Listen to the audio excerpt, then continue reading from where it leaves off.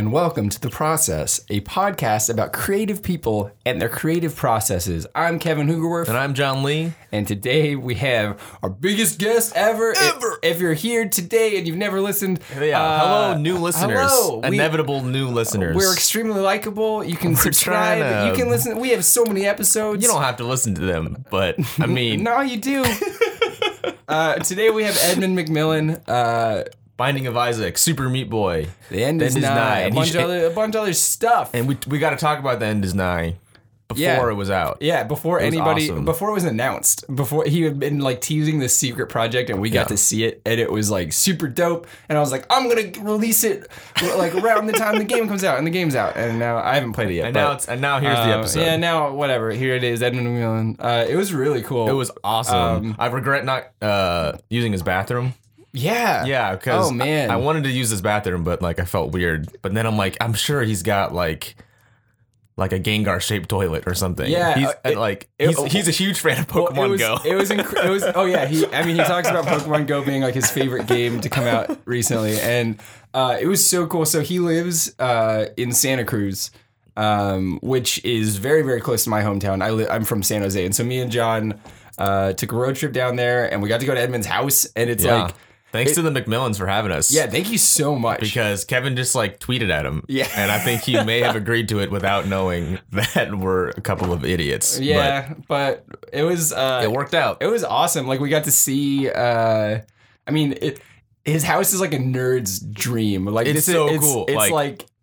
It's huge. It's in the mountains. It's like out of the way. And there's just a bunch of nerd stuff everywhere. But in like... a cool looking, like in an adult way. Like you think of some kid with a bunch of action figures in their room and posters on the wall. Yeah. This is like his entire house was the adult version of that. Everything's like pristine and in good condition and a little scary, if I'm going to be honest. And there's Pokemon stuff everywhere. Yeah, it's the best. And there's an entire wall devoted to Scrabble, which he was like, that's not my wall. But it was awesome.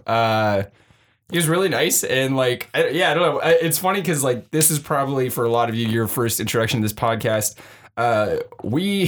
This is our most professional interview. It is. We're very like NPR, as if we're on television or something. Just like it's not very bantery or shitheady at all. Yeah, normally we just joke around and it's very off the cuff. This one we prepared a lot. I was so nervous. It was very stoic. Binding of Isaac Rebirth is my favorite game, so it was like, Kevin and I got the lore wrong. I asked him a question about the lore, or I like was talking about the lore, and I got it wrong. Oh my gosh! I might have cut it out of the episode because it's embarrassing.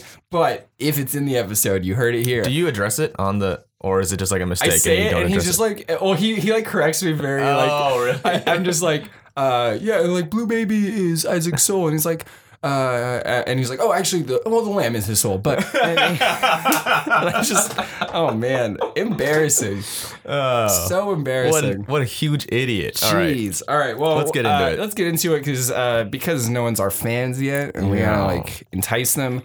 We're just gonna get into the part they want and talk to Edmund McMillen. Let's do it. All right. Season 4. And we joined them in a conversation already in progress. I'm just going to record us. So just say a few things. Yeah. Anything you want. Pokemon Valentine's Day things happening. Yeah. You guys checking that out? Wait, really? Pokemon Go. Oh, for Pokemon Go? Yeah. I haven't played for a few weeks. Lickitungs. Okay. Oh, really? Lickitungs for Valentine's Day? Yeah, and Chanseys. Pink things, right? Yeah, pink things. There's like the pink. But I didn't have a Lickitung or a Porygon. I mean, that's mostly all her out there. I'm not even really a big Scrabble fan. And you have a giant Scrabble wall. It looks fucking Scrabble cool. Wall, It's really cool. It's magnetic, a magnetic Scrabble wall. Yeah, I'm not the best speller in the world. I always have to like I lose sometimes. be like, okay, I'm not gonna probably spell this right. Give me some leeway here. Are you like incredibly competitive, like as someone who designs games, or is it not? I'm not remotely competitive. Okay, interesting. Like it's, I wish I was more competitive, because I have friends who like to win, but it's like, I don't know. I like having fun more than winning. Mm-hmm. Totally. Yeah. So tell us about how long you've been in the business. I don't know when you like count starting, because I'd been making independent games for a while, but I didn't even think that there was like it was like a business or anything. Right. Okay. Yeah. I think probably when I started working for Chronic Logic, which made this game called Bridge Builder back in like the early 2000s, late 90s. And around that time I was making websites. I had my own personal website, which I had put like a bunch of like comics. I turned like most of my comics from high school, I turned them into like interactive Flash, not games. I don't know what you'd call them. Yeah. And I was looking for work, and there was just a company down the street. It was an independent game studio, which they didn't refer to themselves as independent. No one did. It was just a video game studio down a few blocks from where I lived, and they were looking for an artist to mostly do like in-game art and cover box art. And then when did you start doing games for Newgrounds? Because that was like where you kind of Same time. Okay, cool. Yeah, maybe a year before that. But again, I was just making interactive Flash things. Yeah, totally. I had buddied up with Tom, who later went on to make Alien Hominid and Castle Crashers. Oh, yeah. Start the Behemoth. He kind of like took me under his wing, and we started working on a game called Serious P-Shy. That was my like first game that I was working on. P-Shy? P-Shy. It never really saw the light of day for because he had to work on this game called Alien Hominid, which I was like, oh, it's going to be a console game. And I'm like, yeah, well, how was that going to happen? But it was like it was like the first independent physical release. Like they released in stores, which was insane. I remember seeing that. Like it was just surreal because I grew up just playing a ton of Flash games like all the time, and so it was cool to see like that kind of like the box art. And just I don't know. Yeah. I remember it being a big deal. Oh, I bought it. I worked at GameStop then, and I got myself a copy, and it was totally surreal to see. But it was kind of like it kind of set that bar for me where it's like, that this is where I can go. Like, yeah, totally. Now it's there, and it's like, oh, there's a possibility of me, if I get serious in a company, I can make a game and it can be sold in stores. Yeah. Well, and Afterbirth Plus is coming out for the Switch, right? In a physical form. That's your first physical release? First physical release in the US on console. Okay, cool. Back in the day, I released most of my games on PC and like random stores like Fry's and stuff like that through like smaller companies. You don't really make any money and no one really sees it. But I mostly did it because I really wanted to see the physical box in the stores. Okay. And I think I even have some pictures of like the first time going over there. And yeah, but I mean, that kind of basically set the bar for me as far as like, okay, this is achievable. I need to work towards this. And about the time where Tom was like, sorry, I can't work on this game with you anymore because I got to do Alien Hominid, I'm like, well, I need to find another person that programs because I really want to make a game. Yeah. And Chronic Logic, which was like basically Alex Austin, who he was just known for his physics work.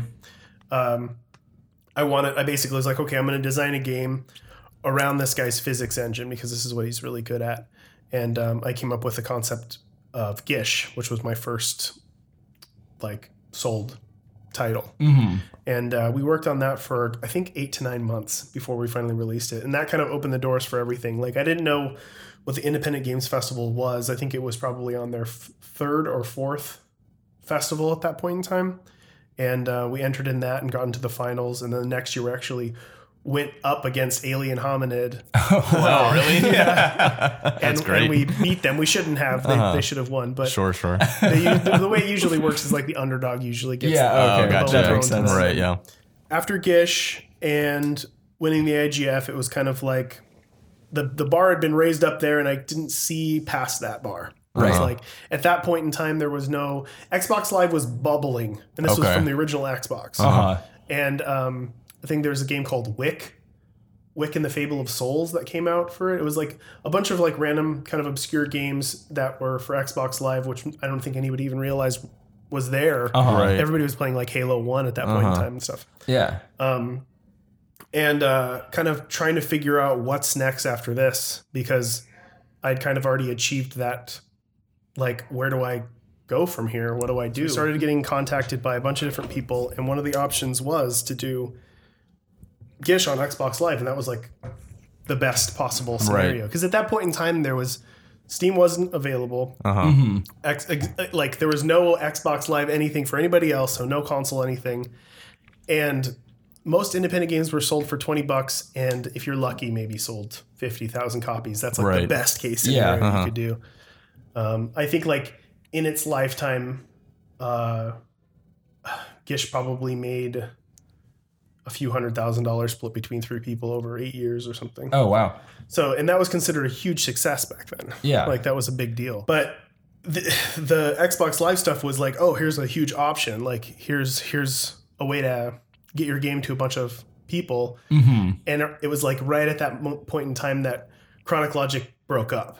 Oh, so like all the deals and stuff that we had just kind of went nowhere. There's the two directions, like there's the financial and then there's the creative. And it's like, well, if I'm not gonna, I was still working at GameStop and whatever else. Right. Like if I'm not going to achieve this financial success, because even at that point, even Alien Hominid wasn't like blowing up. Right. You know, it wasn't until Castle Crashers and Xbox Live on 360. That's when it's like boom. Like that was by like 2007, 2008 was when like all the indie games exploded. Yeah, like was that around the time like Braid came out? And yep. Yeah. Braid and World of Goo. Oh right, yeah. Castle Crashers. Those were like the big ones. And I knew all those people, and like, right. And like it was just so surreal to have this like. The options were all there, you know what I mean? And it's like, you know, seeing all these people, all my peers, like all these people that I respected and worked with in many different ways over the years, it was just so crazy to see them blowing up. Yeah, like definitely. It was just like insane, and all these options that I didn't even realize were there. But yeah, like as that stuff opened, the doors just slammed shut. And it was just like, oh no, the company's breaking up, and we've got to figure out how to get Gish, how to get the IP and all the legal stuff and all the bullshit that went along with that. We formed a new company called Cryptic Sea, tried our best to gather up what we had. Ended up working with Cryptic Sea for a few years.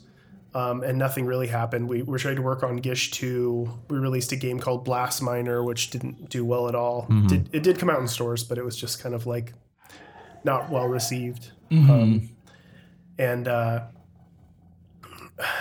it was very odd. It was an odd kind of depressing time. Yeah. And I think I kind of used that to motivate me. I went backwards. I went back into Flash. I went back online. This was around the time that like you could get your game sponsored, and that was for maybe like a $2,000 or $3,000 back in the day, and it was basically, and you'd advertise for somebody, and that was it. And I started churning out tons of different Flash games, and the cool thing was I got to kind of like branch out a bit as far as like I was used to making. Similar to what I did with Meat Boy, a game just like something else. It's like, like, oh, this is like Mario, but my style. Sure, yeah. And like in a lot of ways, kind of Gish was like Mario, but my style also with this guy's physics engine. You know, that was like, and I was trying to branch out and do more weird experimental things. And I got contacted by this kid. He was like 15 at the time. His name was Florian, and he was from Austria, and he could kind of speak English. Okay, yeah. And he was a big Gish fan, and he would send me all these prototypes that he would make. He was trying to kind of recreate Gish in Flash, and he was doing things that I'd never seen done before. And he was kind of like he was not at all traditionally trained. He learned himself. He experimented with a lot of different decompiling different things and just kind of rebuilding them. And everything he did was very physicsy. He was very inspired by Alex and his physics engines. And he tossed this thing at me. He would always throw me his prototypes, and one of them was the spider game. It was, you just played as a spider and you can move around his legs. I thought it was really cool, and I was like, well, I have this idea that I want to do. I want to experiment with like moody themes, kind of depressing themes, and see if I could get the player attached to this spider. And because if you physically move them around, you actually have to be delicate with them and whatever else. And that ended up becoming Triachnid. And I think we made that in like maybe a month and a half, 2 months. And that was the first of many different Flash games that I made around that time. And I'm just kind of like slowly building these. I just wanted to do a new IP every single time. Yeah. I just wanted to do weird stuff and Coil and a bunch of other odd things and try to like branch out as much as I can. And I was pretty much doing what I had done previously in comics. I had done a bunch of like independent comics and which range from like comics that are loosely based on my personal life to just absurd, obscene, offensive things to more introspective, almost weirdness. What are you doing? That's okay. You're fine. Totally Yeah. fine. Like you're gonna edit it and stuff. Right. Yeah, Yeah. oh, Uh-huh. yeah. Yeah. Or we might keep it in for authenticity. This will be the only part we keep in. We'll cut everything else. Because I know if I interrupt him, he totally loses his train of thought. Did you see me try to walk in very not interesting? It was great. Yeah. It was perfect. I don't know if that was more or less. Yeah, I love that style of like that combination between like gross and adorable, almost like the. Yeah, I mean, you can get away with so much. You can go so dark if you make things cute. Yeah. Oh, totally. Right. Yeah, Like, it's so true. It is beautiful. well, And, just playing Isaac, I always forget. Like sometimes I realize like what I'm playing, and like I take a look at it, and I'm just like, oh, this is like grotesque, and I just forget. no, I mean like that. I mean, in a lot of ways, that was.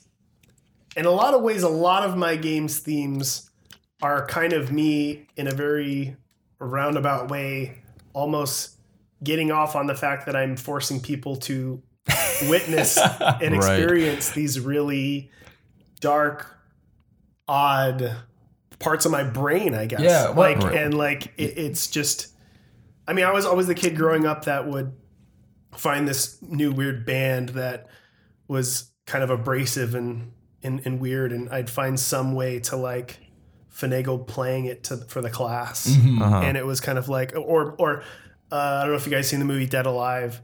It's called Brain Dead over in the UK, but Peter Jackson movie, super gory. And I was able to like show the class that because I was able to, it was like, I think it was probably like 9th, 10th grade. And a substitute teacher came in. I was able to convince this person that we were going to watch this movie and it was totally fine. Yeah. And the whole class watched it, and half the class just walked out and left because they couldn't deal with it. That's definitely the kind of kid I was growing up. And what do you think like inspired that, or like just those kinds of interests?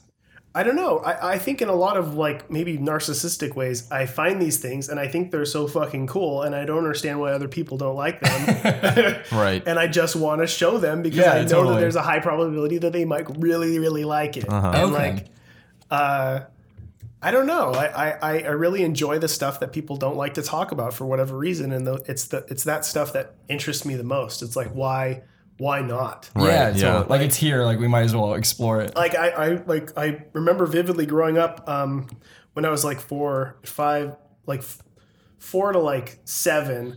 I had this little Fisher Price recorder. It was from the 70s. I think it was like off-colored brown, tan. Pretty awesome, and a bunch of cassette tapes. And I would record myself. I would do like talk shows with a bunch of little bits and stuff in it. They weren't remotely funny at all. I remember finding the tapes and thinking like, I would just like sing chorus lines of songs and then go, "Let's go over here," and then I would like try to interview my sister and just say weird things. But then it would like you get to the end of the tape and then you'd hear me like go, "Fuck," and then like, "Motherfucker." You're whispering it too. I love that. And I would like, because that's what I would do. At night I was like, okay, well, why can't I say these things? Yeah, right, yeah. I want to say them, and I want to hear like what's so interesting. crazy Right. about what's I'm all doing. The fuss. Yeah. Like what's going on here. I mean, like as you're like designing the Binding of Isaac, as you're doing it, as you're like, oh, I'm just gonna push that envelope, I'm just gonna push it, I'm gonna offend, or is it all just sort of organic? My goal definitely isn't to offend. Okay, yeah. It's very easy to offend people, especially now. Like, it takes no effort at all. Like if I wanted to offend people, I could say a few words and that would be the end. Right. Yeah. Like it's and I think a lot of people do, even fans miss that. They'll be like, oh, yeah, you're that kind of guy, and you'd say this and you'd whatever, and it's like, no, you're like there's an art to exploring things that may be offensive to most without kind of like crossing that line into just being obscene. Yeah. For shock value. Yeah. It's never really my goal. Like I am the things that people might be offended by or might be grossed out by or might be put off by, I'm not putting those things to put people off. I'm putting those things in because I genuinely am interested in those things. Yeah. I'm never going out of my way to just shock value. But not to say that there's anything wrong with that. Yeah. Like there are times where in the past where I definitely have gone that direction, and it's definitely can be very fun to poke and prod people. And so when it comes to a character like Super Meat Boy, how did you ultimately land on that name? Were there other names that were like contenders, or was it always I tend to sketch things out in a bunch of different design books and stuff that I have, different characters that I think are interesting. All my characters usually have like severe flaws, usually severely vulnerable. Right, like fragile. Very, very, very fragile and just kind of gross, I guess, ugly and weird. Just makes it more, you attach yourself more to something that you need to feel like you need to be gentle with or whatever else. And then there's also like, Meat Boy's a boy without skin, and the idea of like just being skinless and having all your nerves on the outside and and then just running him through salt and saws and at some point in time I had sandpaper stuff on paper. It's just that sort of stuff. Like I like the idea of like the cringy like and it gives the game stakes. Like he has no skin. And then who are the other characters in Meat Boy? Bane Girl and Dr. Fetus. Yeah, right. Those are all old designs. Like I had around the time when I did Time Fuck Spewer and Meat Boy all like one right after each other, and those were all kind of characters that I just had on paper that I thought were interesting. And Meat Boy was originally the Meat Ninja. He was basically he just looks like Meat Boy with a ninja hood. Right. But excuse me, at that point in time, there was a game called N that had come out, and it was you played as a ninja.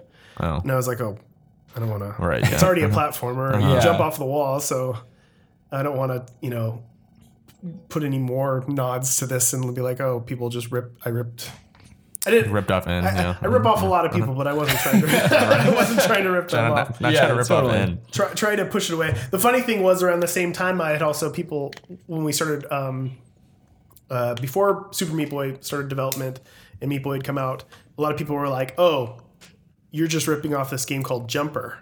And I looked at Jumper. I'm like, "Oh, this looks very similar." Oh no! And it's just that same like red cube jumping around and stuff like that. And I thought it would be. That's when I actually got in contact with Matt Thorson. That the guy that made Jumper eventually went on to make Towerfall.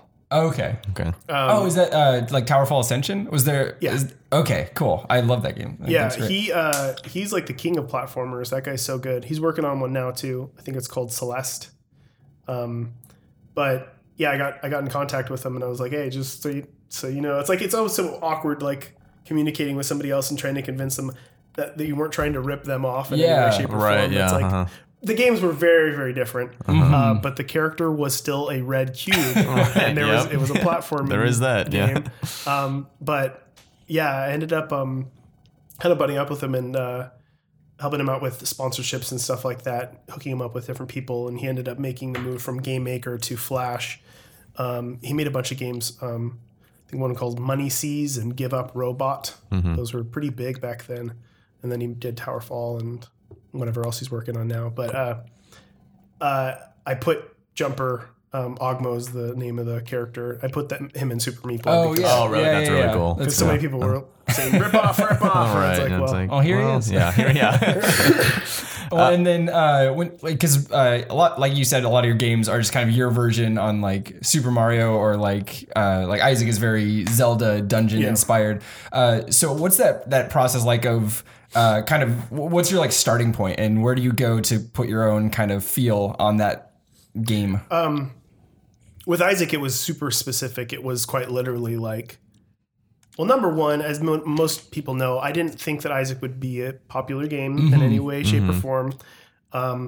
If I did, I wouldn't have made it in Flash.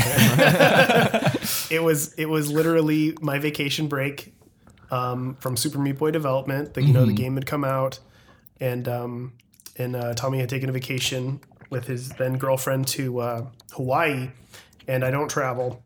So it was kind of like, I really want to break too, but I'm going to be like real with myself and be like, what would be the most relaxing thing? I think at first it was like, I'm going to buy a bunch of Legos and just do Legos or whatever. But no, like I want to make a game with no expectations, with no pressure, none. Right. Yeah. And A free rate. Yeah. And I want to go balls to the wall with it because in a lot of ways, Super Meat Boy was playing it really safe. Like I was strategically choosing the right IP at the right time. Totally. Like it was my most accessible design. I knew the characters were well liked from the prototype.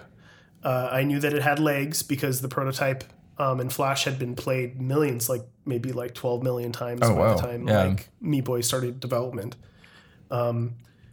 So, you know, in platformers, I had made 1 billion platformers before that. So I knew what I was doing and I'm going to play it safe as possible. And if I'm investing 2 years of my life and all my money into this project, it's hopefully make my money back.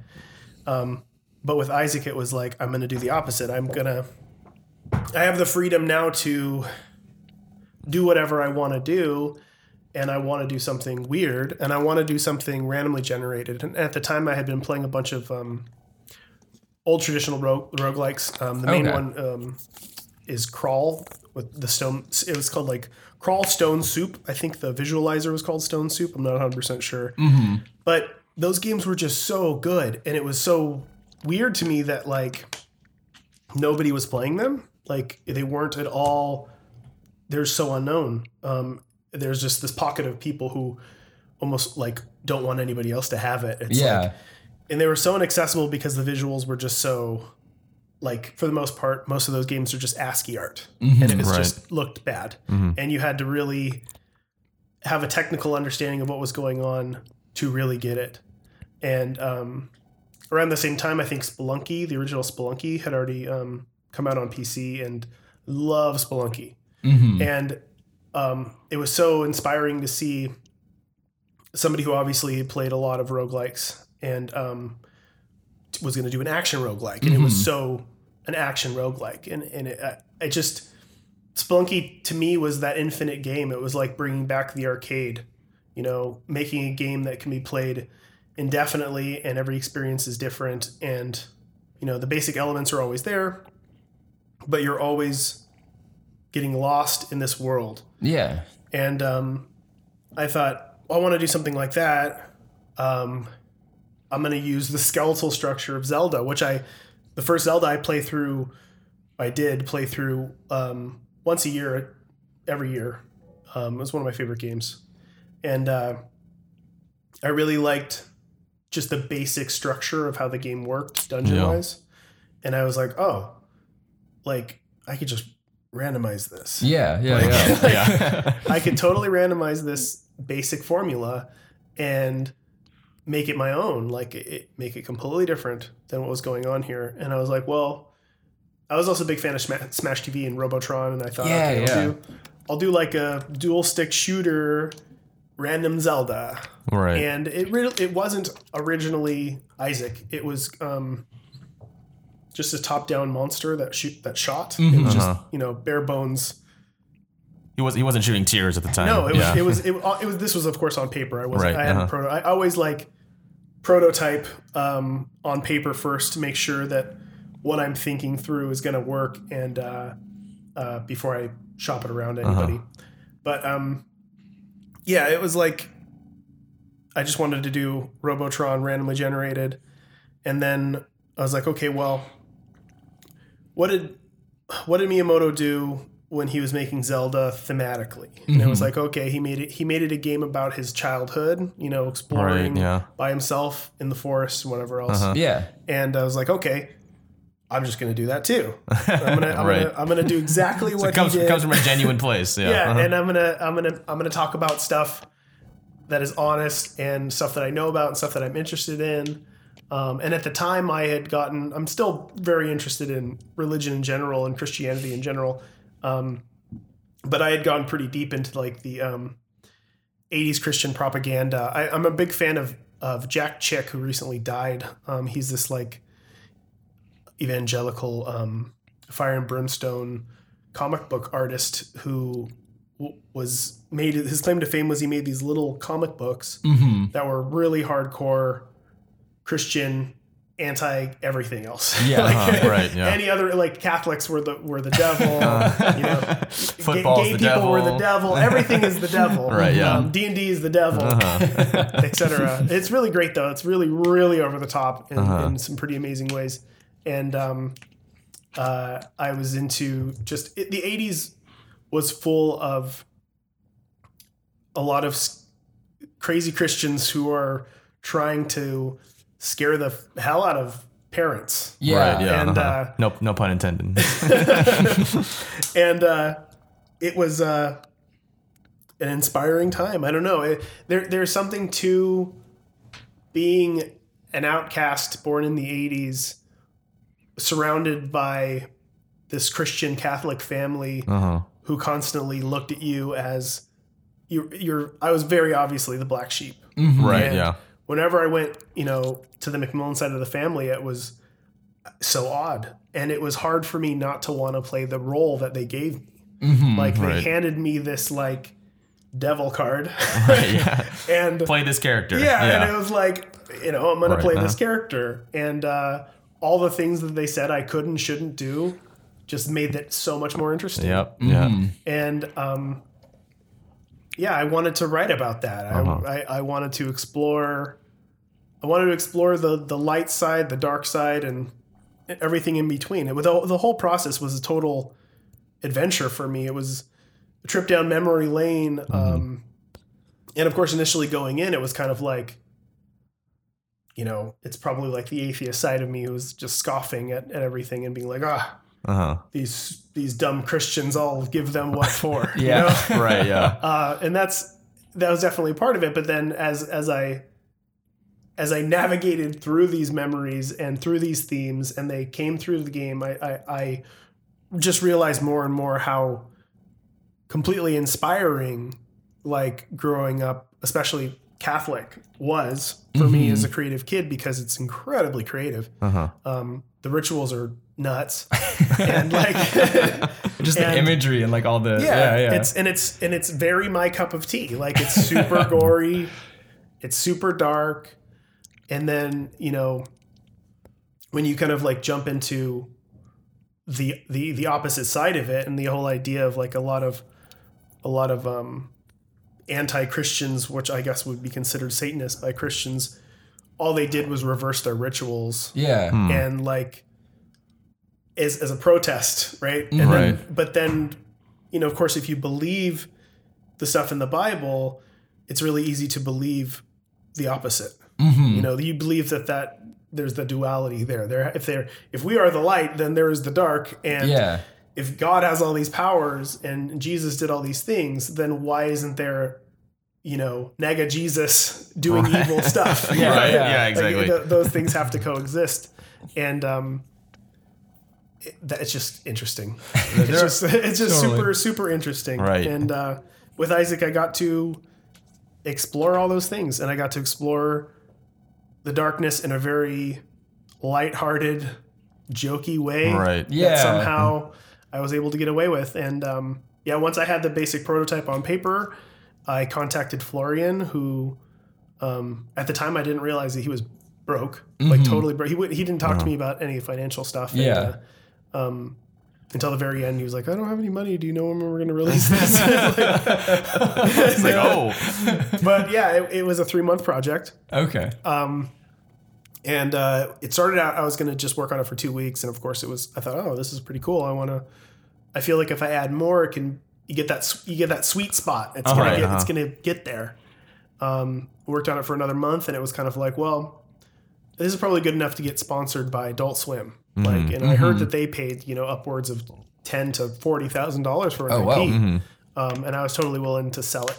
Right. And or it was around that time I think I started shopping it around to I think I showed it to John Blow and Adam Saltzman, a bunch of different developers, and I was like, what should I do with this? And they're like, put it on Steam. And it's like, but it's Flash. I don't even know if they be okay with that. Yeah, like, right.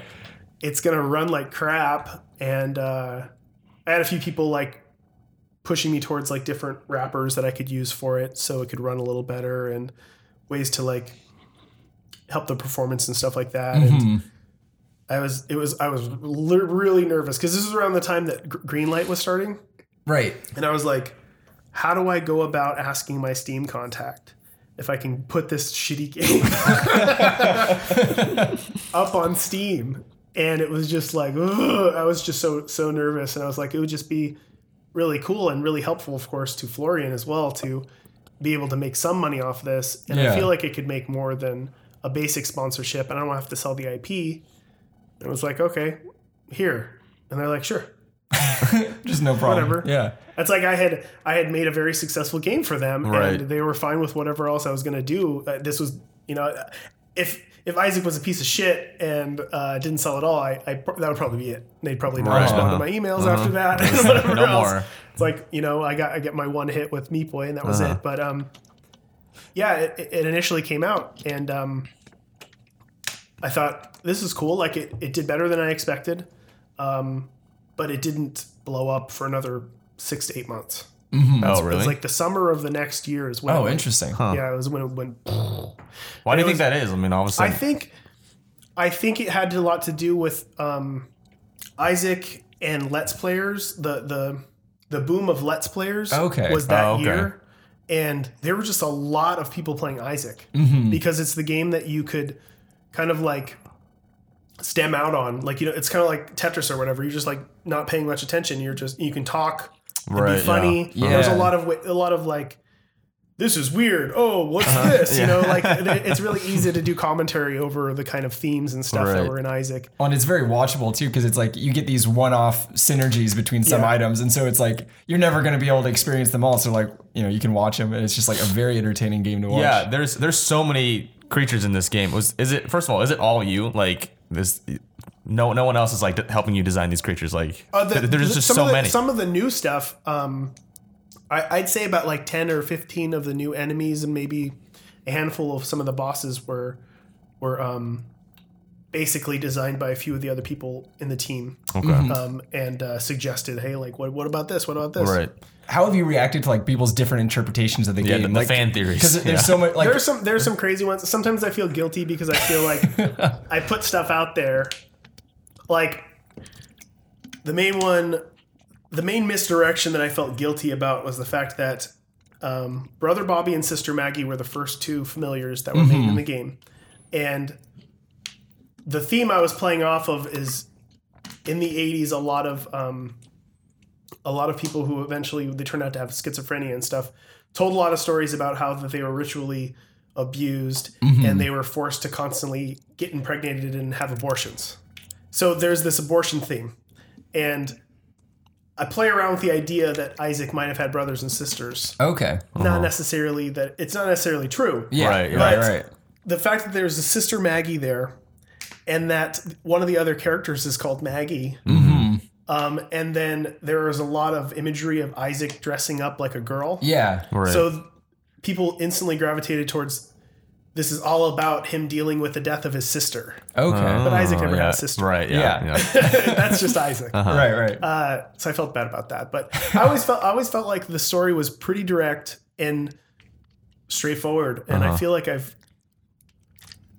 pretty clear with it. Right. Yeah, totally. I think maybe the main issue with a lot of the game's themes is that it goes in a lot of different complicated directions. Yeah. There's a lot of different things like at this point in time, people should realize that the story that they're told in the beginning is drawn on paper by Isaac. Right. Yeah. Right. Not necessarily reality at all. Totally. Yeah. It is a fictional story that Isaac is telling you on paper.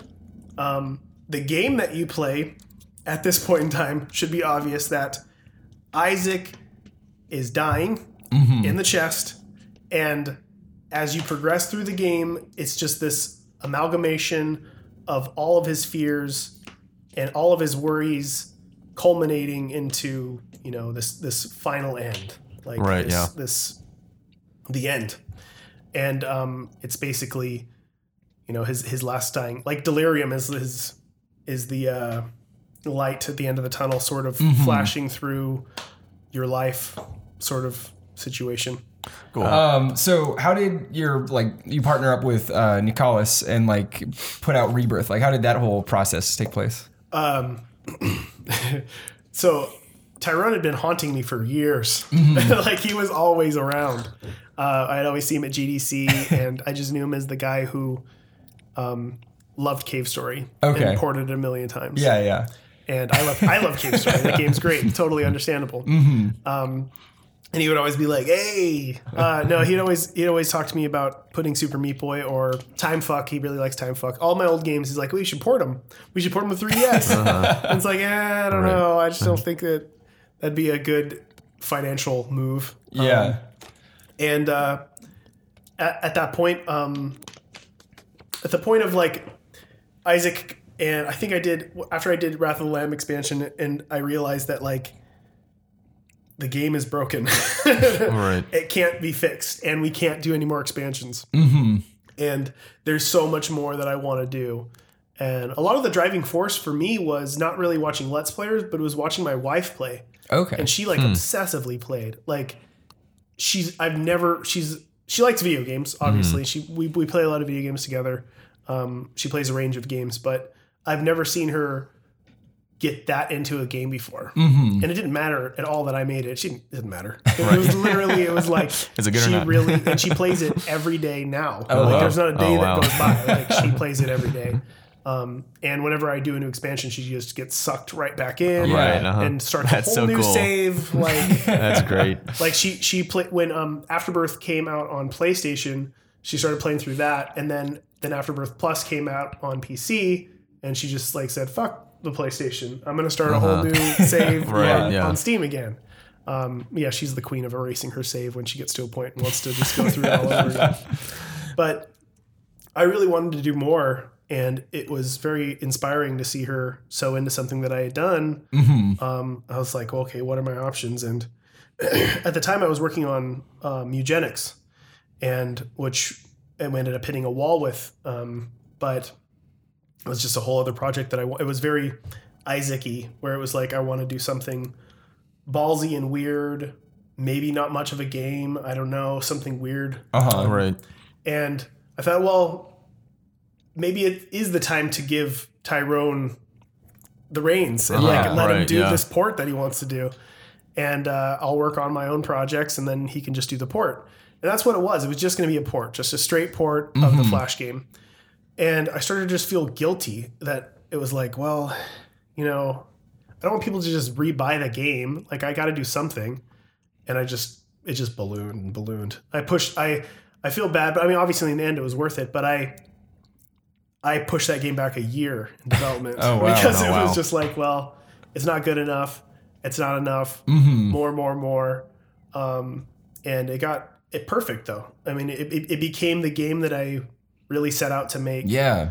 And it ran so well, and there were just so many improvements. I was so happy with it. And it was nice to be able to look at, a lot of people didn't like the pixel art. I liked the pixel art. Originally it was going to be an 8-bit game.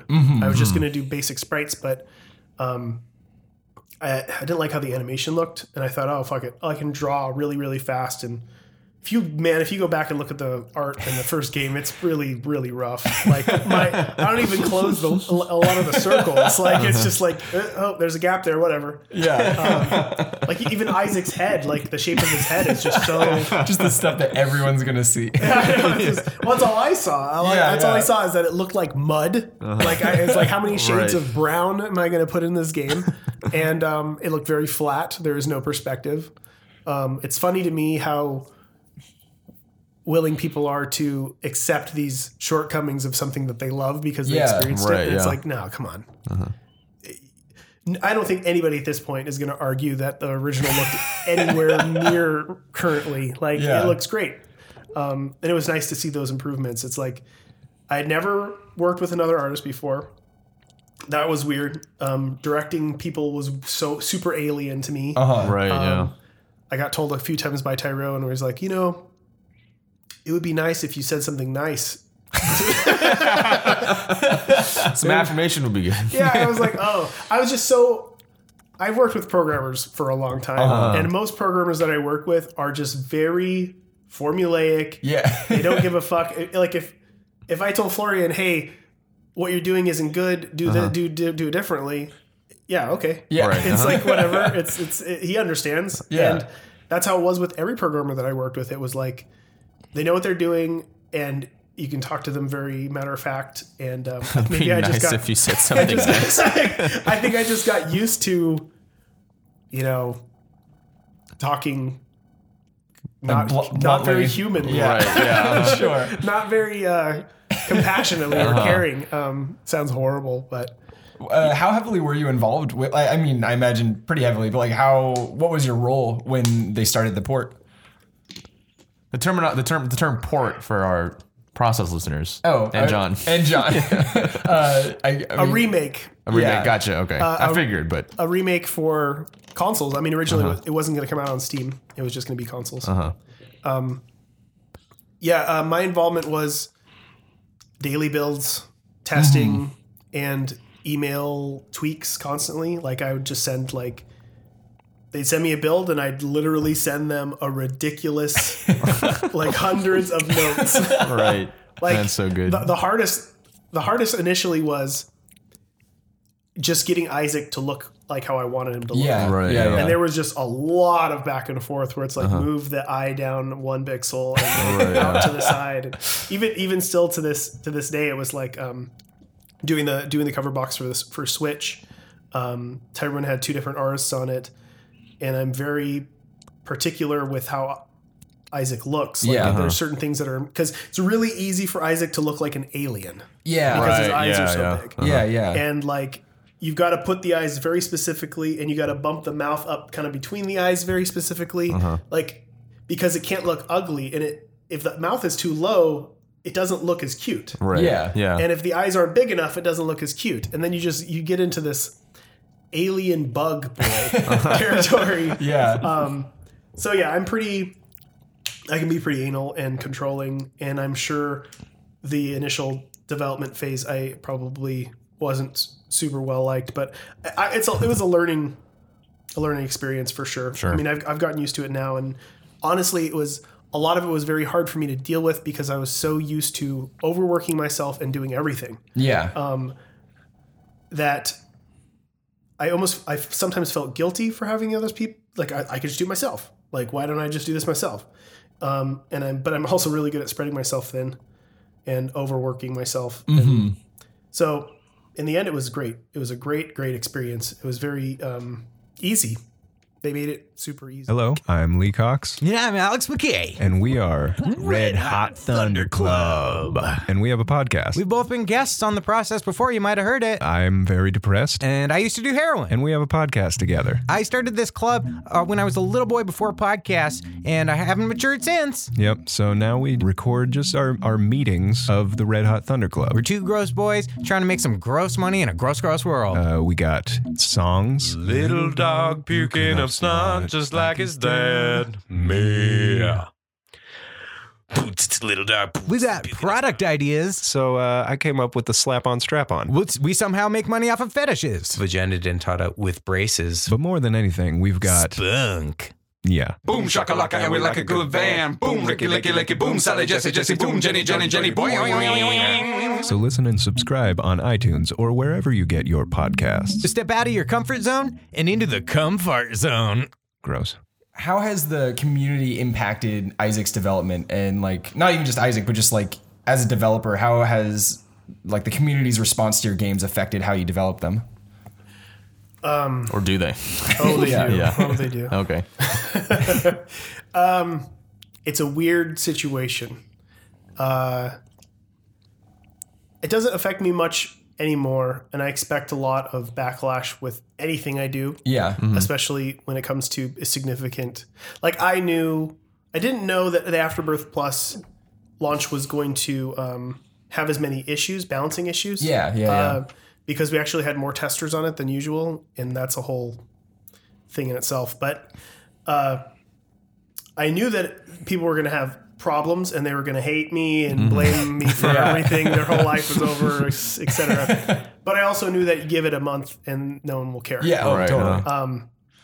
That's a really weird thing because people are so passionate, and it's I try to be as understanding as possible.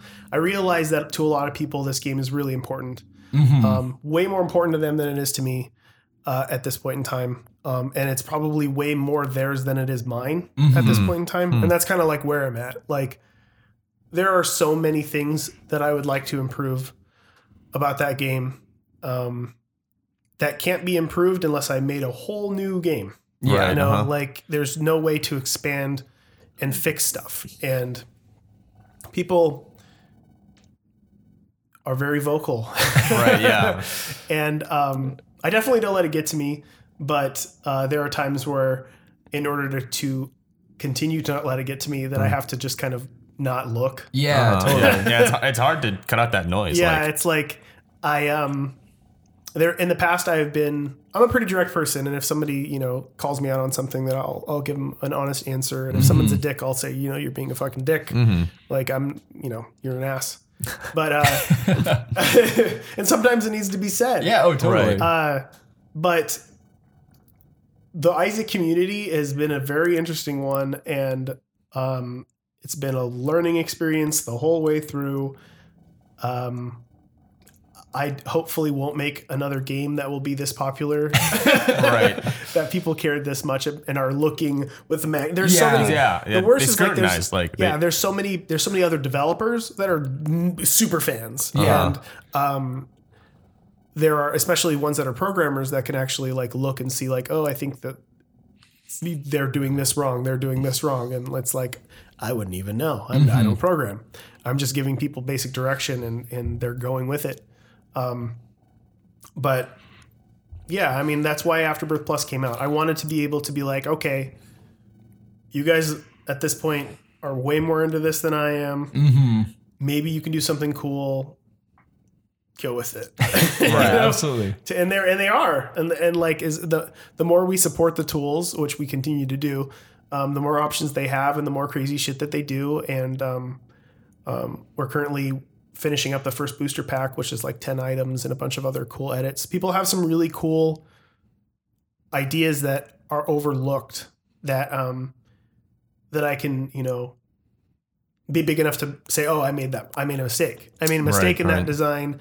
There are certain things that are like one of the biggest, the first one to come out that people were really into is the item description mod, which actually, when you walk into a room with an item, text pops up and says, this is what the item does. Right.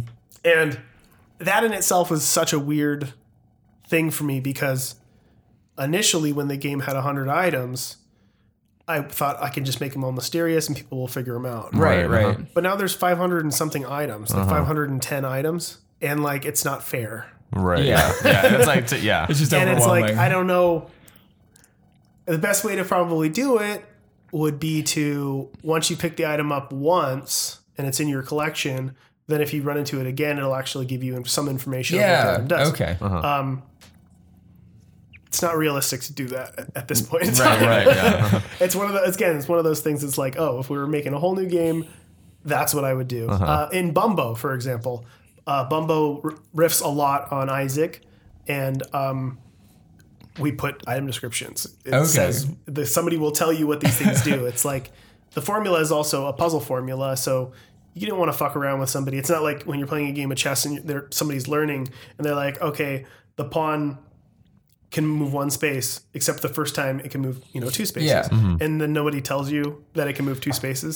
So you're just always moving the pawn 1 space. That's not fair. Yeah. Right.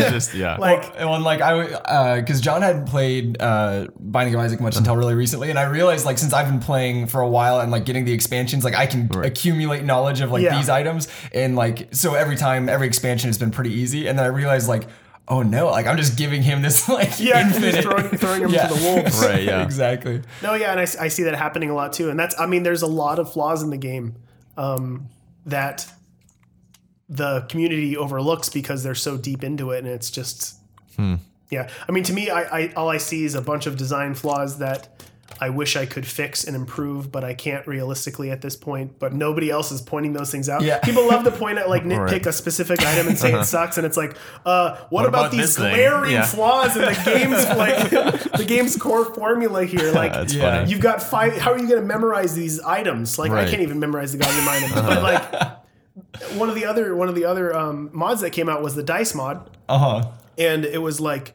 The dice rooms, for whatever reason, I cannot for the life of me remember what the dice rooms do. Yeah, totally. And I don't know why. It's like, there's only 6. It should be so easy. funny. And Yeah, it's like, that is weirdly like one of the hardest like things to remember. I don't so know. somebody made a mod that just literally, there's text that says, this is what these do.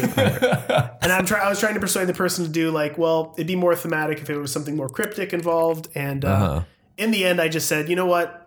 We'll give this guy some credit and I'll just redo that. Yeah, and right. Currently what I have that'll be in the booster pack is I actually have an icon that represents, because each of the dice rooms are referencing a dice in itself ability or a forget-me-now pill. I just literally just have those images carved into the dice stone. Okay, gotcha. That's easy. That's like, why didn't I think of that? But it took somebody else referencing it, making a mod in a very crude way for me to be like, oh, like it's already unreasonable that I'm asking so many people to pretty much memorize 500 things, but even more so, these dice rooms is stupid. Like, there's no reason for you not to know, or at least have some idea. Yeah, like some clue. Some clue. what's Sure, going sure. on. Originally, the first 100 items, they didn't say shit when you picked them up. It said the name. Right. There was no hint Yeah, at nothing. anything. And that was the one thing I did with Rebirth. I was like, okay, we're gonna do hint text, and it's not gonna just say flavor text. It's gonna say, speed up, or this is what your tiers do. Right. It's gonna give you some push in the right direction when you pick it up, but it still doesn't fix the whole. But how do you know if that's gonna fuck you over? Yeah, Until you pick it up. Until you do it, yeah. like this. But that's part of it, though. Like Stun's cap looks nice. Like I want that. But you need those items. Oh, absolutely. Definitely need those items. I mean, that's my favorite Let's Plays. There are a lot of Let's Players out there who are all about like, I just want to have my OP run and I want to look good. But the most enjoyable Let's Plays are the ones that shit goes wrong or they just barely win. Like it's just Yeah. like the really intense. It's an earned ones. win, yeah. But really fast before we get into the question, Okay. I know you want to ask. Yeah. I wanted to ask a little bit about Legend of Bumbo because is that your next like big major release? Or? Yeah. I'm working on 3 projects currently. Bumbo is one of the announced ones that will probably be out by the end of the year. Okay. I'm pretty friggin' happy with it. It's my first 3D game. Oh, even cool. though it's Wow. 2D cardboard, but it's still in the 3D world. Yeah. That's so cool. It's my second puzzle game, but really my first, real puzzle game. Mm-hmm. And it's kind of like I guess you could say it's a mashup of like kind of like Puzzle Questy meets Isaac. Okay. With it's definitely like a puzzle strategy game. Okay. Cool. With the Isaac formula of like semi randomly generated spells and trinkets and whatever else that kind of modify your character in the way that you interact with the puzzle and interact with the enemies. Cool. But it's like basically a prequel to Isaac. Wow. It's interesting. The themes are pretty cool. So I just started working with Tyler on a secret no one knows about it. Total secret project. It's a platformer. It's kind of like an adventure, semi-open worldy. I don't know, kind of like V. Okay. Yeah. And started out super small as almost a mod to Ouroboros, which is the other game that I had announced. And hopefully that'll be out. I hope. Should I edit this out if it's Maybe edit this out. I'll show you guys the platform. Yeah, just edit absolutely. it out. Yeah. I'm hoping that it'll come out in April. Okay. It's really close to being done, and I'm super super happy with it. Awesome, Like it's become bigger than Meat Boy, like Wow. as far as like its size goes, and I'm playing around with a lot of really interesting mechanics and themes. There's an overarching theme of pressure and doom, impending doom. I love that. And it just gets more stressful as it goes. It's really great. It's soul crushing. Cool. So Okay, yeah, I mean, like just like shifting gears a little bit into Act 2. Where were you born? Where did you grow up? I grew up here. Yeah, I grew up in Santa Cruz for the most part. Half in Watsonville. So my grandma lived in Watsonville, which is 20 minutes south of Santa Cruz, like farmland stuff. And then half here. Do you have any siblings? I have a sister. Yeah. Yeah. So She's younger. we already like went over like a little bit of your childhood. You said like you felt like the black sheep. Was that pretty early? Like were you pretty young, or like was that more high school days? No, always. Yeah. Always. Yeah. Always. Yeah, no, I always felt like an alien. I'm nothing like my dad. I'm nothing like my mom. Nothing at all. Like vastly different. What about like in your group of friends? I mean, like, were you My group of friends, like friends growing up and right? stuff. Yeah. I always had one best friend growing up, and then Sure, people I yeah. associated with, and I was associated with the weirdos. Right. Yeah. Gotcha. Were you pretty shy in like middle school, high school days? I don't. No, I wasn't shy. Okay. The opposite. I was kind of the class clown. Oh, really? Okay. Yeah. But I got in trouble a lot. All right. I was always in the office. Okay. Yeah, I hated going to school, and I had a lot of stomach problems. So I was like trying to find ways to go home and lie to get home, and then half the time I'm also in horrible pain and I really need to go home. Yeah. Right. Yeah. But yeah, I guess I mean, like growing up, I didn't realize how other people viewed me until much later, and a mentor of mine, like in high school freshman year, I met this guy named Clay Butler who was a comic artist locally, and I was so in awe. He had one of his animations was in the Sick and Twisted Festival of Animation, which was like the coolest thing in the world to me. Like I'm meeting this guy who has, and he's making it seem like that's something that I can do. So cool. And he had multiple TV shows on public access, which I was also all about.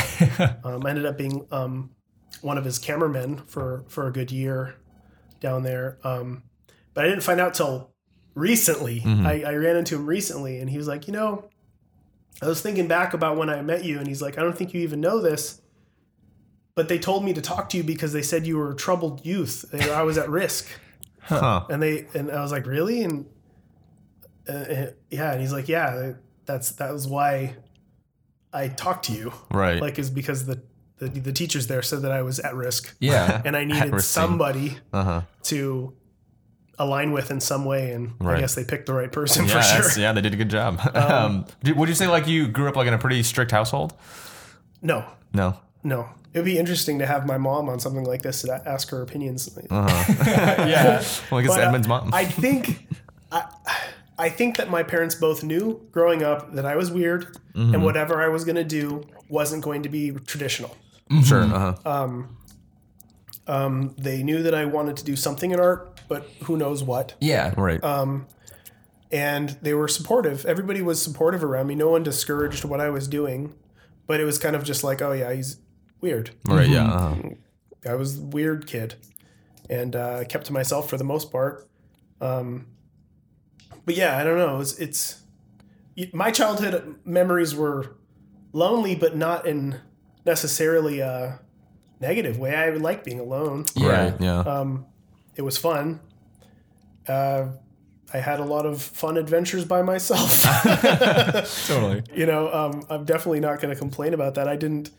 I could have made more friends and hung out with my friends more. Sure. Yeah. I just didn't want to. Yeah. Right, Oh, yeah. absolutely. It was like, I don't know, but yeah, I spent most of my childhood alone. Like my mom was for the most part a single parent. After my parents divorced when I was 5. Okay. And then I would see my dad every other weekend, which was always really horrible because it was boring, and all he did was complain about, how much money my mom's taking from him. Sure. So on and Yeah. so forth. Yeah. Right. Then he got really religious too once he got off drugs, and he was in recovery, and the whole family's in recovery. So it's nice. I mean, I prefer a religious dad to an absent drug addict dad. Right. Uh-huh. It's of course way better, but in a lot of ways, I think that addictive personality was the drugs were replaced with God. Like that's all he did. Like AA and NA and Jesus was all he ever spoke of, and all he ever did. Were you like dragged to church every week, or like would the whole family go and then you would just stay behind? I went through 7 years of catechism. Okay. So, and I did have a few like Catholic summer schools that I went to growing up. I hated it. I got to the point of getting confirmed, and then I told my mom that I didn't feel right about doing it because I didn't really believe in what was going on, and it seemed disrespectful. We had this talk in the drive-thru of Burger King. All right. It's a great place to have it. Yeah, it's like a spiritual I remember place. it really, really, really well. Weird. Do you want to ask the question? Oh, the, sure. The, the one question we always ask. The big question. So, have you dealt with depression and or anxiety, and how has that affected you creatively? I feel like all I do is deal with anxiety. I'd say a good chunk of my life is anxiety. Yes. It's definitely in my genes. My grandfather was institutionalized for depression back when they did shock therapy. Oh, wow. Oh, wow. Yeah. My mom has stories of him just not being around and then getting notes from him and stuff like that. And I didn't find out that stuff until I hit maybe 15, which was the first time that I, withdrew and I had a breakdown. I just like obsessively would watch really sad movies. I worked at Blockbuster and I would rent movies, and there was a period of time where I think it was a week. There was a week where I didn't speak to anybody, and I would just work. I would go to work. I'd come back home. I'd watch Awakenings. I don't know if you guys have seen this fucking stupid drama movie about these people that are all in a coma and they all wake up. And Robert De Niro's in it. Right. And Robert De Niro reminded me of my stepdad. And I don't know. It was just, I'd watch it and I'd cry. And I just lost it. I don't know. I just detached from everything. And I think I finally had to tell my mom, like, I'm not okay. Yeah. And that's when she revealed to me, hey, we're all depressed in this family. And we've all... We were waiting to tell you. Yeah, and it was just like, there was a lot of moments like that with my mom where it's like some bad shit goes down and she's like, oh yeah, I went through that. Was that comforting at all, or was that... Yeah, my mom was very good at that. She's very good at, if somebody is in need, she's very good at catering to their needs and comforting them. And took me to the doctor, and got to talk to the doctor, and just basically it was, I didn't realize that when I was young, I was always dealing with anxiety. I was always worried about bad things happening. And I don't know if it's like obsessive compulsive. It's just one of those things where things have to be a certain way, or I feel like something bad's going to happen. Yeah. Right, yeah. And with me growing up, it was, it caused ulcers. I would get really bad ulcers when I was like 5 years old. Really young. And just worried about people dying. And shit got crazy. And growing up, it just turned into different stomach ailments. Sure. Stomach pain. And I was just, I think through like 3rd through 5th grade was when it was like the worst. And I just remember always being in the bathroom, which is constantly referenced in Isaac and like the dream sequences and stuff. Yeah. Right. Yeah. Oh, interesting. Like most of my memories is looking at repeating tile on the ground and counting them between stabbing pains. And like just guzzling different stomach medicines. Right. It's like stop stomach acid and all that stuff. That was my life growing up. It went away around puberty and then came back at like 15, 16. Gotcha. Right. And it just morphed. It just, no more stomach problems. Now I just am super anxious and I can't leave the house. And that's kind of like been following me around for a while. Right. Yeah, but we really do see that in Isaac. Is that like you were saying that like all the creatures are like just Isaac's fears and anxiety I guess is the character based off of yourself? Yeah. I mean, it is. And it's based off of a few different people in my family. But mostly, of course, me. But yeah, I mean, I think I have a hard time not writing about myself in a lot of my work. And the main characters in my games tend to be their own worst enemy, and that's how it always felt. Right, yeah. I think anybody dealing with anxiety and depression knows that. Like that feeling of like, you are your own worst enemy. I am the one that will sabotage myself. Right, I am the yeah. only thing stopping me from getting to where I want. Oh, and that's why there's like kind of this triumph, I think, in like Binding of Isaac, where you can still win. Like you can still get to the end of the game. I don't know. Like, has that been like cathartic to kind of get those ideas out in your games? It's cathartic to work. Okay. It's cathartic to, like, it really feels like going to a therapist. Like it feels like when I'm writing and I'm putting all these different themes in my game, most of the time I'm doing it very subconsciously. Something just feels right. Yeah. Like a really good example is back in the day when I was doing Serious P-Shy and stuff like that, I had a series of games called the Badlands, and there were all these really weird fleshy creatures, which is a theme in my games. And I always was really into things that were stitched up, scarred, and fleshy or whatever else. And I didn't realize where that all came from until much later, and I realized that it was all from my grandpa. And growing up with my grandpa, he had open heart surgery when he was pretty young, and I would always ask to see his scars. He had gnarly scars, like a huge scar that went all the way down his chest to his belly. And then he had these things that I called his eyes. He had these two oval cut things under like his nipple areas. I just thought it was fucking cool. Right. And he had skin tags all around his neck. I remember always riding on his shoulder and playing with his skin tags. And like, I don't know, my grandpa was huge. Right. Yeah. And he was a monster man. And I thought that was the coolest shit ever. He was like Frankenstein. Yeah. And so much of that made such an impact on me that it just bleeds out of me when I sit down. That's like, I'm not like we were talking before. I'm like, I'm not trying to be gross when I'm creating these things. I think that looks cool. Yeah, right. It's just genuine. Like, and in a lot of ways, sometimes years will pass and I'll realize, oh, that's what I was writing about. Like, that makes sense. And all these little pieces of the puzzle are coming together. And I'm turning 37 next month, and I'm constantly learning things about myself. It's pretty astounding. You find the reasons why all these things happen. That's cool. Yeah, it's I've been thinking about this recently. Like when it comes to anxiety, there's sort of like this sort of vicious cycle. I think when you experience anxiety and depression, and then you start to create, and you find yourself in this happy place, and then you put it out there, and then it kind of starts over again. Can you relate to that? This sort of it's just like it's constantly going. Like no. Me and my wife talk about it that I'm like a shark.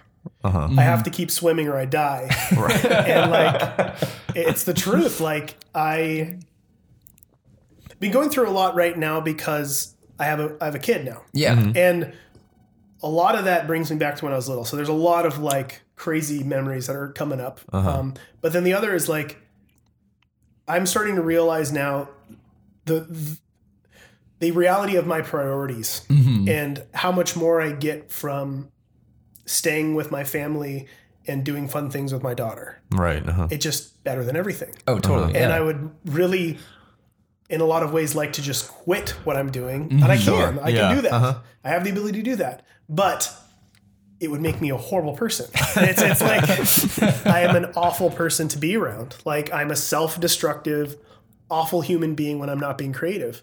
And my wife knows this. And I'm trying to find the balance. Yeah. Right. Yeah. Like, and it's such a struggle. Like it's a whole new world and I love every minute of it. I'm definitely like happy that we waited as long as we did to have a kid. And I'm happy that we waited for us to be this financially stable, and have this kind of schedule. But it's very difficult for me to get used to because I'm so used to being a workaholic. Yeah. Right, yeah. Completing a project, it's like finishing a TV show. Like you feel the sense of like accomplishment, but also like impending doom, like simultaneously. Like, it's that feeling of like getting in a relationship with somebody and it's so great, it's so great, it's so great. And then it's over. And then it's done. Like there's no joy in launching a video game. It fucking sucks. Right, yeah. Like, Yeah. the joy is in creating it. Like, which is why I see a lot of projects go on forever. I can totally understand that, especially getting cold feet about releasing something and having it done. Which is the nice thing about Isaac, because it's never done. Yeah, it just keeps going. Like that is the beauty of that design, where I never really experienced the launch depression, because the moment that shit came out, I was writing down new ideas. Yeah. Right, yeah. Totally. And still to this day, like I do posts and say, I'm done. This is the end of the game. And then like somebody will post some mod online, and it'll be like, somebody posted this mod and it was super basic. It's like these 3 balls, and you use them, they're usable items, and it just kills all the bullets on the screen. And you can use it 3 times, and then it recharges itself at the end of the level. And it was just like, why didn't I ever make something that recharges at the end of the level? Yeah. Right, yeah. And that like opens up so many doors. Why didn't I ever make something that could be used a certain number of times and then wasn't, refilled for a while? Hey, it's like, that's a whole new world. Yeah. Or have you ever experienced like pressure when you release a game and it's well received, like the follow up? How has that affected you? It never affects me. I don't fucking care. I really don't. I could really give a good goddamn what anybody else thinks. Like, I'm being 100% genuine. Right. You're just making what you want to make. There is absolutely nobody in the world that exists that is more critical of what I'm doing than myself. Gotcha. Right, And you cannot match me. Trust me. I am by far my harshest critic, and I can be pretty hard on myself. But yeah, like no, not at all. Like the only thing that sucks for me is knowing that like I want to push myself further. I want to do more risky projects. I'm in kind of this comfortable area with Isaac and stuff. Like I'd really like to go back and finish Mugenics. A bunch of other really weird projects that I started working on that I'm just now able to work on again, for a bunch of different reasons. I like to take those big risks mostly to show people how much I don't care. Like I want to do crazy weird shit and not care about the financial ramifications or what, people are going to say. Like the stuff that I'm working on right now, I mean, it'll probably be very easily compared to other games. Like Bumbo is going to be easily compared to Isaac, and there people are going to say it's not as good as Isaac. What will I ever make something as good as Isaac? Probably not. Like it's whatever. I'd like to try to get there, but I also try my best to make stuff as different as possible. So there's not a direct comparison, but when it happens, it doesn't really matter. Right. I don't. Yeah, I guess it's one of my better qualities, I guess. My ability to really not care and not feel pressure. Right.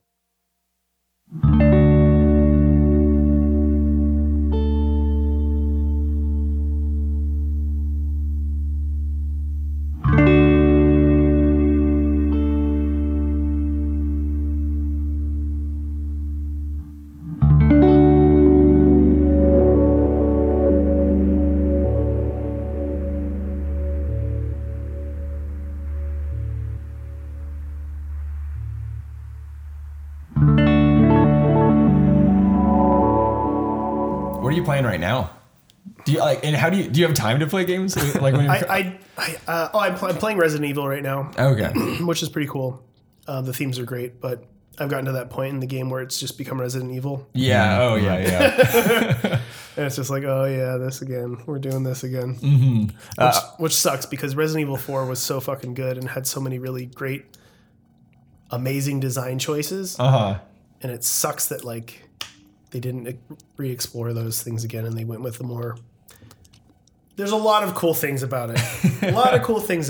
A lot of those cool things are really odd design choices. Like, I don't know if you guys have played through it at all, but there's a part in the beginning. The beginning was pretty tough, and I kept dying at certain points because I didn't really get the rhythm of the game yet.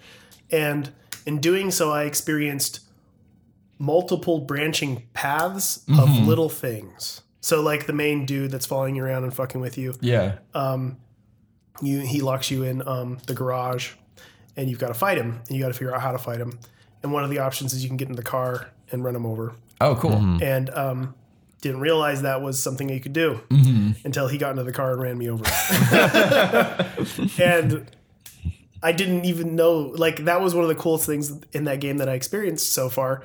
And I would never have seen it if I would have gotten in that car. Yeah. So there's a lot, I'm sure there's a ton. Oh, there's also the part where I got killed a second time where I'm trying to get down to this trap door and he's chasing you around and he grabs me by the foot and cuts it off. And then he takes my foot and he rolls it back to me. And then he sits on the ground with the bottle of stuff that I can put my foot back together and just taunts me while I'm crawling towards him and grabbing my foot and putting it back on. Right. I wouldn't have seen that if I would have made it down the trap door because the second time I did it, that didn't happen. Right. So those are really fucking cool. Like, that's super cool. But that's what made Resident Evil 4 really neat, was there was a lot of randomness to certain areas. There were a few zones in the game where it's just throw you in and survive while you're fighting hordes of guys, and then some dude with a bag head and chainsaw is sawing down doors, and you're just frantically trying to, like, cover up windows, cover up doors, get to the roof of a building, knock guys off, and then get through. Like, super fucking good. Yeah. Like, that is like the best Resident Evil experience that I've ever experienced. One of the better gaming experience that I can remember in the past 20 years. Like, those zones were just so fucking good. It sucks that they didn't explore that again. Maybe they do later. I don't know. I haven't finished the game, but I wish there was more of that survival aspect Right. and less of a linear experience that was peppered with possible bad outcomes that were options. Are there any games out there that are just universally loved and you're just like, I don't get it? Like, Not really. I completely understand why all successful games succeed for the most part. I mean, it's a good quality, honestly, to have as a designer. Is it's easy to scoff at things that are popular. Be like Stardew Valley. what? Are you trying to bash Stardew Valley? I've played so much that game. What is this game? Stardew Valley is Harvest Moon. Yeah, Harvest Moon. But it's like the best Harvest Moon game. Yeah. But that's what I'm saying. It's like Stardew Valley, eye roll, right? It's just Harvest Moon. But that's why it's popular. Sure, yeah. Like, because it's doing Harvest Moon justice. Yeah, You know what I mean? totally. Right, Yeah. And like, as a designer, you can't go around scoffing and then saying it sucks. Right. You know, it's like, I totally understand why Stardew Valley is great. Totally get it. Like, I totally understand. I'm trying to think. I'm like racking my brain trying to think of any game out there that like had a lot of critical. Okay, Final Fantasy games. Don't get it. Yeah. I don't get linear story-driven games. I don't understand it. Even Resident Evil is a little tired for me when it comes to the linear aspect of the game. But I know that that's just me. And I know that people like story. And like, I totally get that people like stories and they like to interact with the story. Yeah. They like to feel like, even though it's mostly an illusion and you're not really doing anything, they like feeling like they're at least hitting the play button. Right. Like something like guiding it along. Firewatch, where it's like you're just kind of like walking through and experiencing a story. Is that? Well, that's something too. Like, so I didn't play Firewatch, but I played Dear Esther ages ago, which I'm pretty sure is comparable. And Dear Esther was special to me, and it was very moving. It moved me to tears. Like, and I hate to be that person who said something moved them to tears in a game, but genuinely that did. Yeah. And it was probably a very personal thing. It's probably, it just struck certain chords with me, resonated with me on a level that made me feel and think about things. And I thought it was great. And I feel like there's room for those type of games. Right.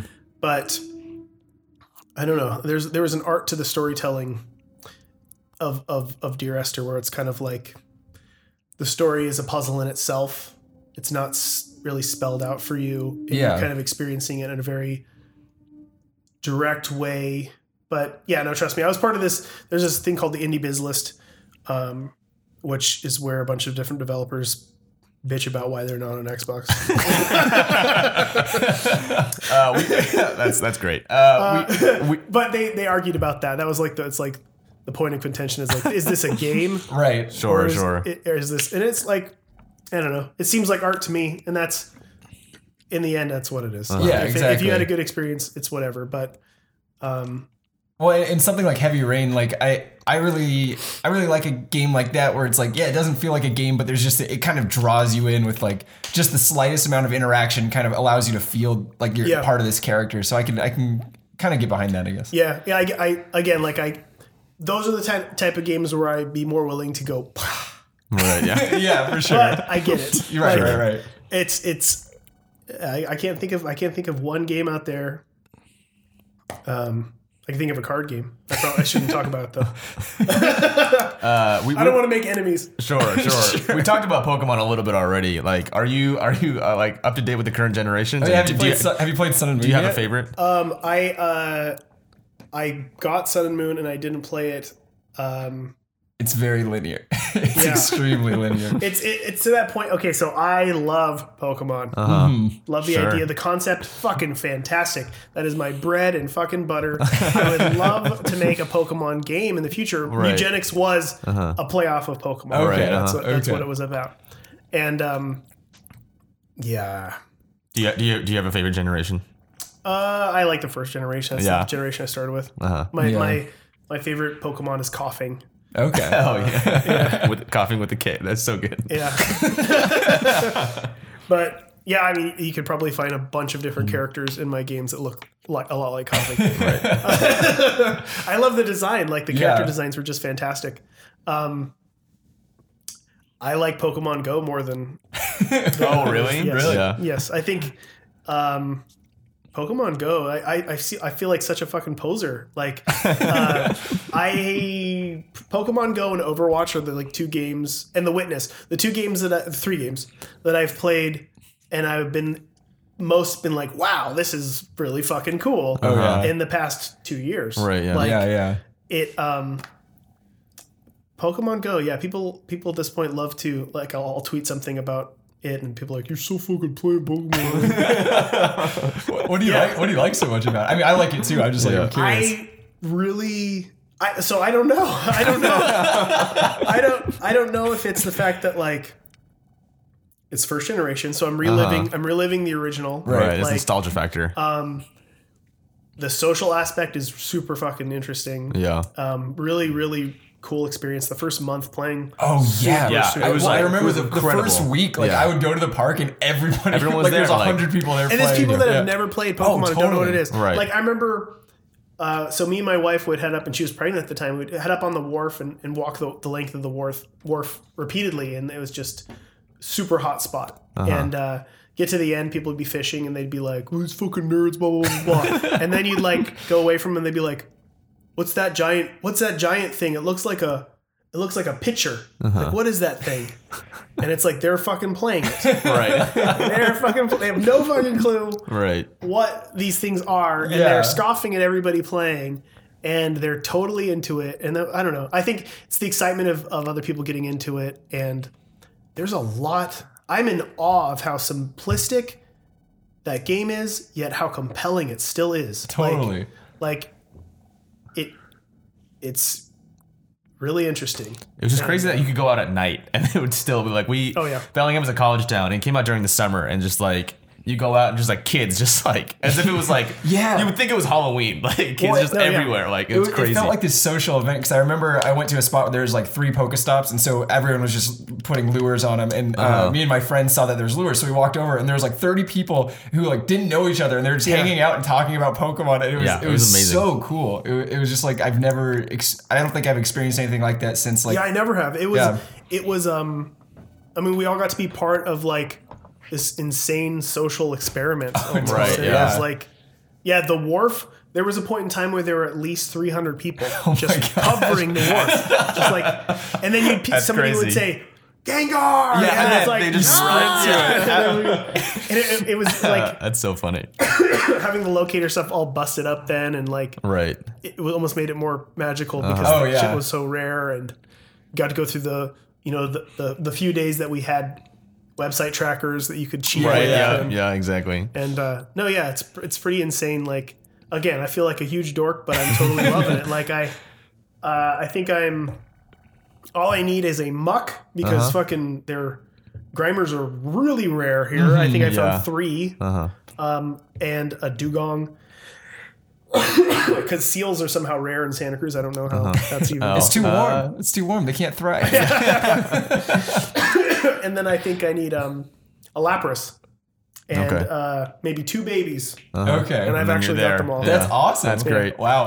And I've played the shit out of like every Pokemon except for the latest one. Right. And I've never been a person to try to catch them all. Never been about It's never been a that was me. It was all about catching them all with me. 40 away from a living dex, or like 40 or 50. No, really? I'm so That's close. crazy. Oh, man. See, that was never a thing to me. And then it's like, this game streamlined it for me though, because that's what it's about. It's just about catching them all. And like, yeah. And that's like the purest Pokemon can get. I don't know. It is pretty cool.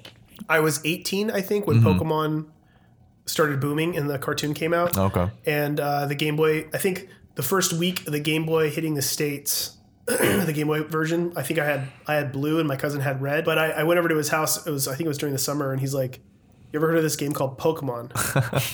Or no, the show called Pokemon. And I was like, "No." And he's like, "Yeah, my little brother watches it, and it's like all these thousands of of weird creatures, and they all just say their name." And I was like, "What? Really?" And he's like, "Oh, it's totally insane." That's such a great way to describe the show. And it was so comparable They all just to say their name. this thing in the 80s called Muscle Men. And it was all abbreviated. It was another really like gotta catch them all situation. And we were really into that back then. And just the collection aspect was really cool. And he's like, "Hey, you want to go? It's a game. You want to get it?" Right. And like, yeah, okay. Of course. So we both bought it and then literally stayed up for the next 2 days playing it. Oh, wow. And had no idea about the game, about evolutions, about anything. Yeah. It was completely blind, and it was one of the greatest gaming experiences. I agree. Well, that's what I love. Like, that game feels very like kind of Metroidvania almost, like just in the way that it's the least linear in the entire series. Like, and it's just there's so many like I remember that when we finally did go to sleep, my cousin didn't go to sleep. I went to sleep.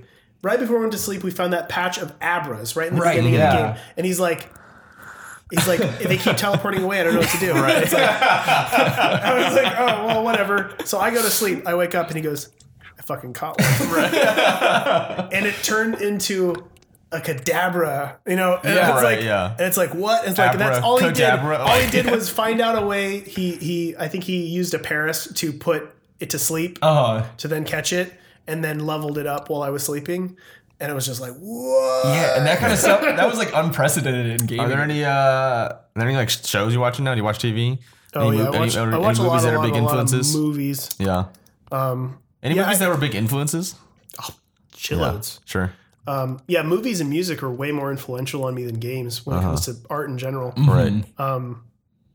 I'm into really weird stuff, as you probably would assume. Right, yeah. Growing up, like trauma movies and Tim Burton movies, just horror movies in general. And like, again, growing up in the 80s, video rental stores were really huge, and there was always the horror section. Yeah, I saw that Beetlejuice cut out. Yeah, that's great. And it had just, the horror section of any rental store for a kid like me was just the most inspiring thing in the world, because you've got all these sensationalized cover boxes that look fucking cool. Right. And then you got the back, which has, maybe 3 or 4 of the goriest shots of the movie. Right, yeah. And then as a kid, you get to like try to figure out what this movie is about. Yeah. Like by putting those things together. I love that so much. That was a huge part of my childhood growing up. And I got away with renting a lot of movies I wasn't supposed to see.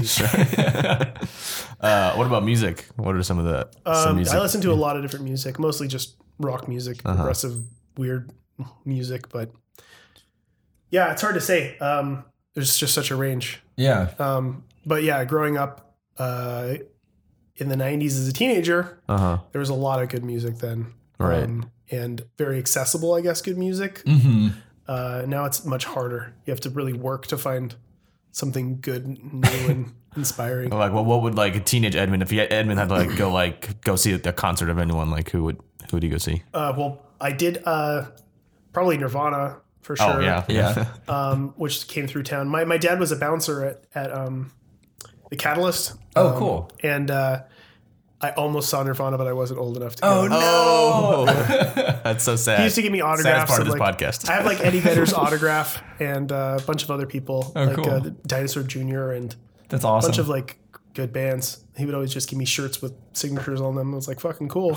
I need music to survive. Like I need music to work. Like Right. the most inspiring thing for me is to just I go up to my office and put on an album that feels right, and I play it as loud as possible, and I just work.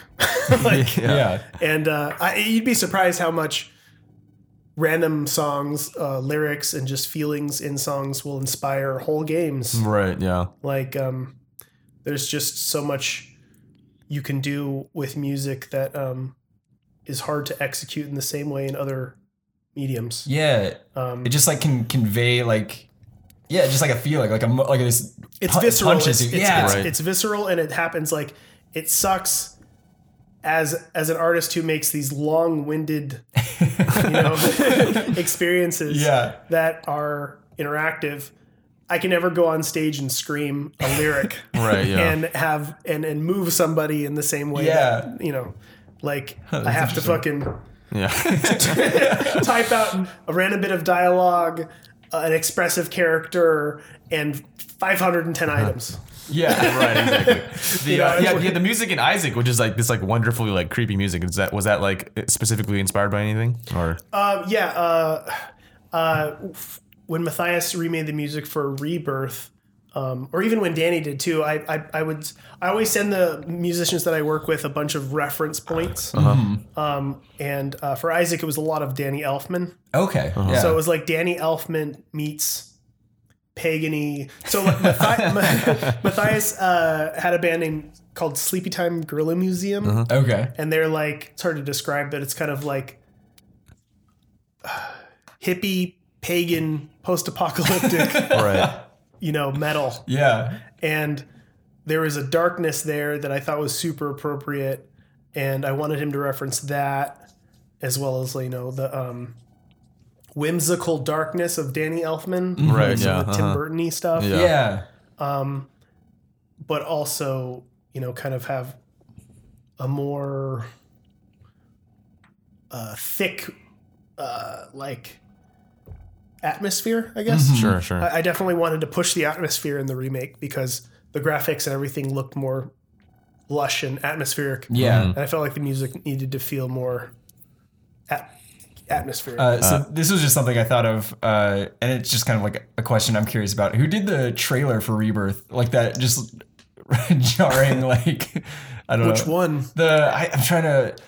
I just remember there's this one I saw that like felt like a subliminal message was being... The one with naked people? Or? Yeah, that one. Yeah. The one with naked. James did that one as well as the original, which was a playoff of the Legend of Zelda one. But I literally told James to just go fucking nuts. I mean, trailer for Isaac, it's kind of like I'm not going to put a traditional trailer out there and convince anybody who doesn't know what Isaac is to buy the game. Right. Yeah. Totally. So I might as well make something insane that kind of like sums up the insanity of what the game has to offer for people that don't know what it is. Right. Absolutely. I'd rather have a really interesting, artistically weird video out there than something, cool or traditional. Sure. Yeah, absolutely. So, I gave him a few bucks and he got people to get naked. Right. That's so great. I have the bag. I have one of the bag heads.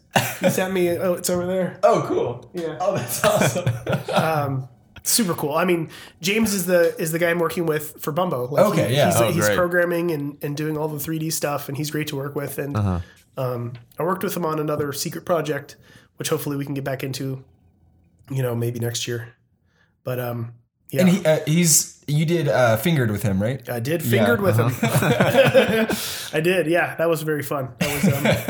That was very old school for me to do that. That really quick, Yeah. fun, inspired, weird experience. Totally. I don't know what people really thought, but I mean, it was basically free. So As much as I would love to talk about Pokemon and music forever, we should probably get to the takeaway. Yeah, sure. So the takeaway, which is just like one blurb, like if someone just fast forwarded, what's the thing you want them to be left with?